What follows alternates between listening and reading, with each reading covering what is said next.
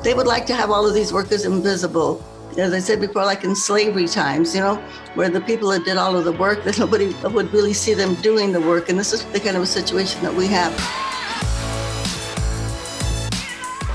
It's Legends Week on the Special Report. From Reverend Jesse Jackson to my next guest, Dolores Huerta, we are talking to this nation's iconic social justice warriors. Dolores Huerta is a legendary labor leader and civil rights activist. Along with Cesar Chavez, she co-founded the National Farm Workers Association, which later became the United Farm Workers Union.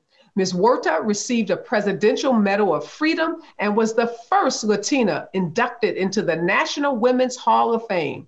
In California, April 10th is Dolores Huerta Day. Welcome to the show, Ms. Huerta. Thank you so much for joining me this morning. Thank you very much for inviting me. You have been on the front lines fighting for the rights of workers for 6 or 7 decades. And we know in 1962, you formed the National Farm Workers Association with Cesar Chavez to advocate for the rights of farm workers. And you've continued that fight. So when you see what's happening now, Ms. Huerta, with farm workers around COVID-19, how does that make you feel when we look at the disproportionate number of those workers that are being infected and actually dying from COVID-19? Well, I think it is shameful because, at the beginning of the pandemic, farm workers were never included in the recognition of essential workers. And they were like the invisible workforce out there. Like, we know so many people of color have always been the invisible workforce that keeps everything running. And anyway, and we have seen the consequences of this now, because so many of the farm workers in the Central Valley of California, which is now one of the big hot points that we have throughout the country, where we see that the pandemic is continuing to move very fast and to infect so many people. And I think it's a tragedy. And it really lies down in the way that the farm worker system is structured. We have these big agribusiness corporations. This is not a state in California of small family farmers. We are agribusiness. So a small farm in California would be 1,000 workers. And the employers are not directly connected with their workers. Their offices are in Los Angeles or San Francisco. And so the workers are out there literally at the mercy of the labor contractors, of the foreman. And many of them are not really up to snuff, we might say, about the way that workers should be treated. And so from the very beginning, they were not given the instructions that they needed. They were not given the protective equipment that they needed. They had to go to work. I mean, there was no choice. They had to go to work. They're feeding the nation. And so now we see the results of all of this neglect, what was totally unnecessary. On many farms, the farm workers actually had to come out on strike. Basically, they had to walk out because they knew that some of their co-workers were infected, and yet the employers would give them no protection at all. So I think it's really, really sad that this had to happen. And you talk about those workers, Ms. Huerta. We know that a large percentage of those farm workers don't have legal immigration status. And as a result, they don't have access to health insurance. They don't have paid, sick time. They don't have access to unemployment insurance. So actually, they're having to make the decision between life or death, literally reporting that they have COVID-19 symptoms and seeking out medical help versus, continuing to work and knowing that they could be infecting others. Is there anything that's being done to provide any kind of protection, to make sure there's any kind of testing or medical care for those workers? Well, we do see that just this last week, they started doing some mass testing of farm workers. But even then, we have heard that some workers have said that they don't want to get tested because they are afraid if they do have COVID, that they won't be able to go to work. And so then what happens, and as you mentioned, the undocumented workers, they don't get unemployment insurance because they're not covered by unemployment insurance. And the other thing we have to look at is that in the other states of the United States of America, farm workers don't even have that. They don't have unemployment insurance. So that makes it even worse because California and Hawaii are the only 2 states in the whole country that have full unemployment insurance coverage for farm workers. So that kind of shows you how behind the times we are in terms of treating that group of workers, of the farm workers. But, and this really comes down to racism. because we know that the majority of farm workers are Black and brown people, and they're the ones that are doing this very heavy lifting. And as always, the discrimination really manifests itself in times like this when we have a pandemic like this one. Is there any oversight, Ms. Huerta, in terms of farm workers?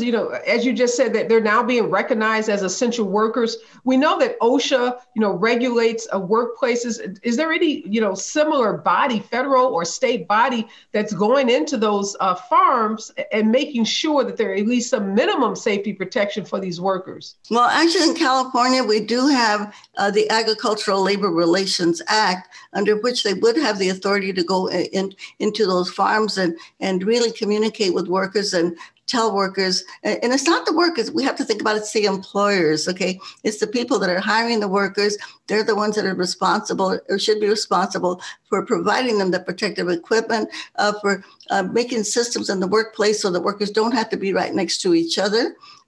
So I think the responsibility lies really with the employers, because they are the ones that should know what to do and when to do it and how to do it. And I know you've seen Mitch McConnell talk about the importance for him and the GOP senators in terms of this next stimulus bill, having a provision that literally shields employers from any liability that employees, face in terms of contracting COVID in the workplace, dying from COVID in the workplace. What are your thoughts about how, we as Americans can prevent the Republican Senate from enacting a law that would literally make it impossible for the workers that we're talking about to have any recourse, if they are, stricken with COVID in the workplace? Well, I have to say for them, it's business as usual, because they really don't respect working people in the first place. We know the Republican Party is very anti-union to begin with.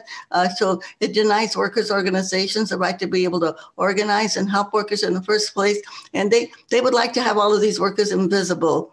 As I said before, like in slavery times, where the people that did all of the work, that nobody would really see them doing the work. And this is the kind of a situation that we have. So maybe one good thing that will come out of this whole situation is that people will finally realize that all of these essential workers that do so much for our country, that they need to be recognized, they need to be paid well, and they definitely need to have the kind of health coverage and attention that they need. So, but in the meantime, we do have this terrible, terrible situation here in the Central Valley of California.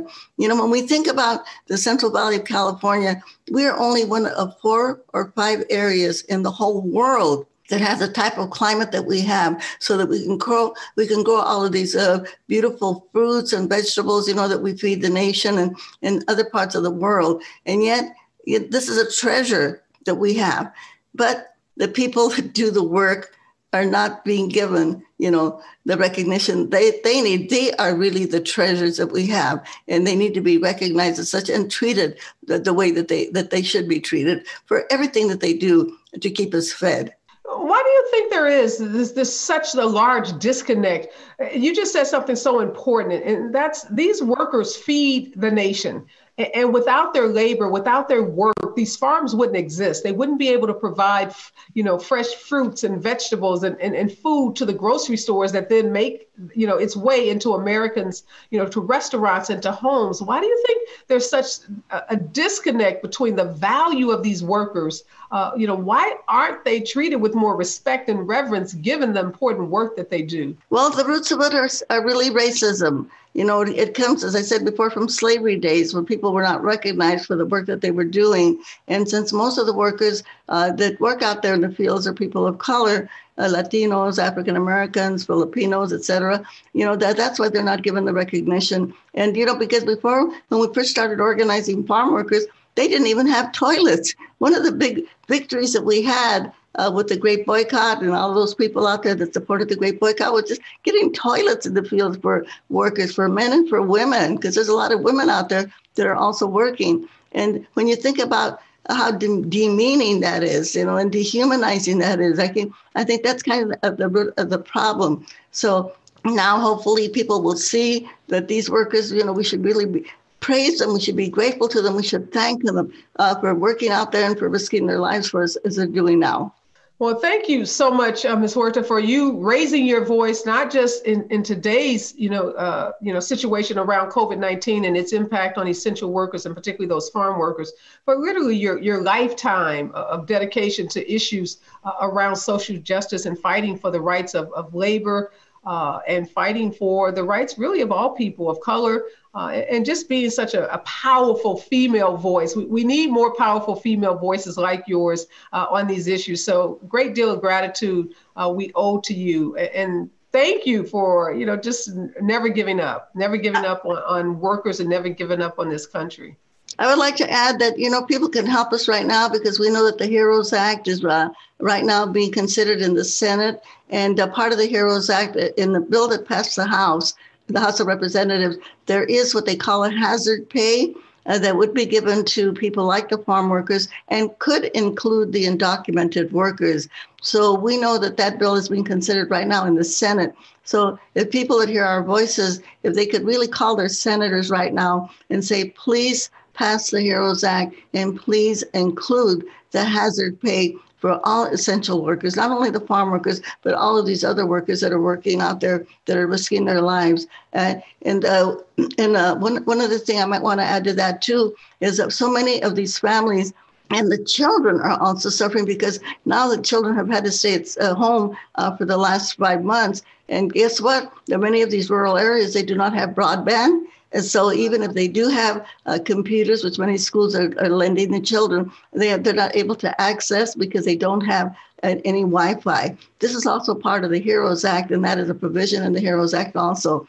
So there's a lot in the HEROES Act that will alleviate some of the conditions that we're talking about right now. So everybody, please, pick up the phone. Like Michael Moore said, when you get up in the morning, what do? We wash our face, we brush our teeth, and then we call our congressperson, okay? I love it. In this case, we want to call our senators and say, please get off the dime here. We need that HEROES Act voted on and passed as soon as possible. Well, spoken as a true champion and advocate. Thank you so much, Ms. Huerta, for reminding us that we don't have to be, quiet. We don't have to be silent or feel powerless. There's something we can do that everyone can do. We can pick up the phone, send an email, reach out to our senator on social media, but get involved and do something because those workers are so important and they need to have our support. So again, thank you for your tireless work on this issue. No, you're welcome. Thank you very much. Thanks for joining me for this episode of The Special Report. Please take a moment to share, subscribe, and rate this podcast. I always want to hear your thoughts. You can share your comments with me on Facebook, Instagram, Twitter, and LinkedIn by following @Ariva Martin. Thanks, and be safe out there.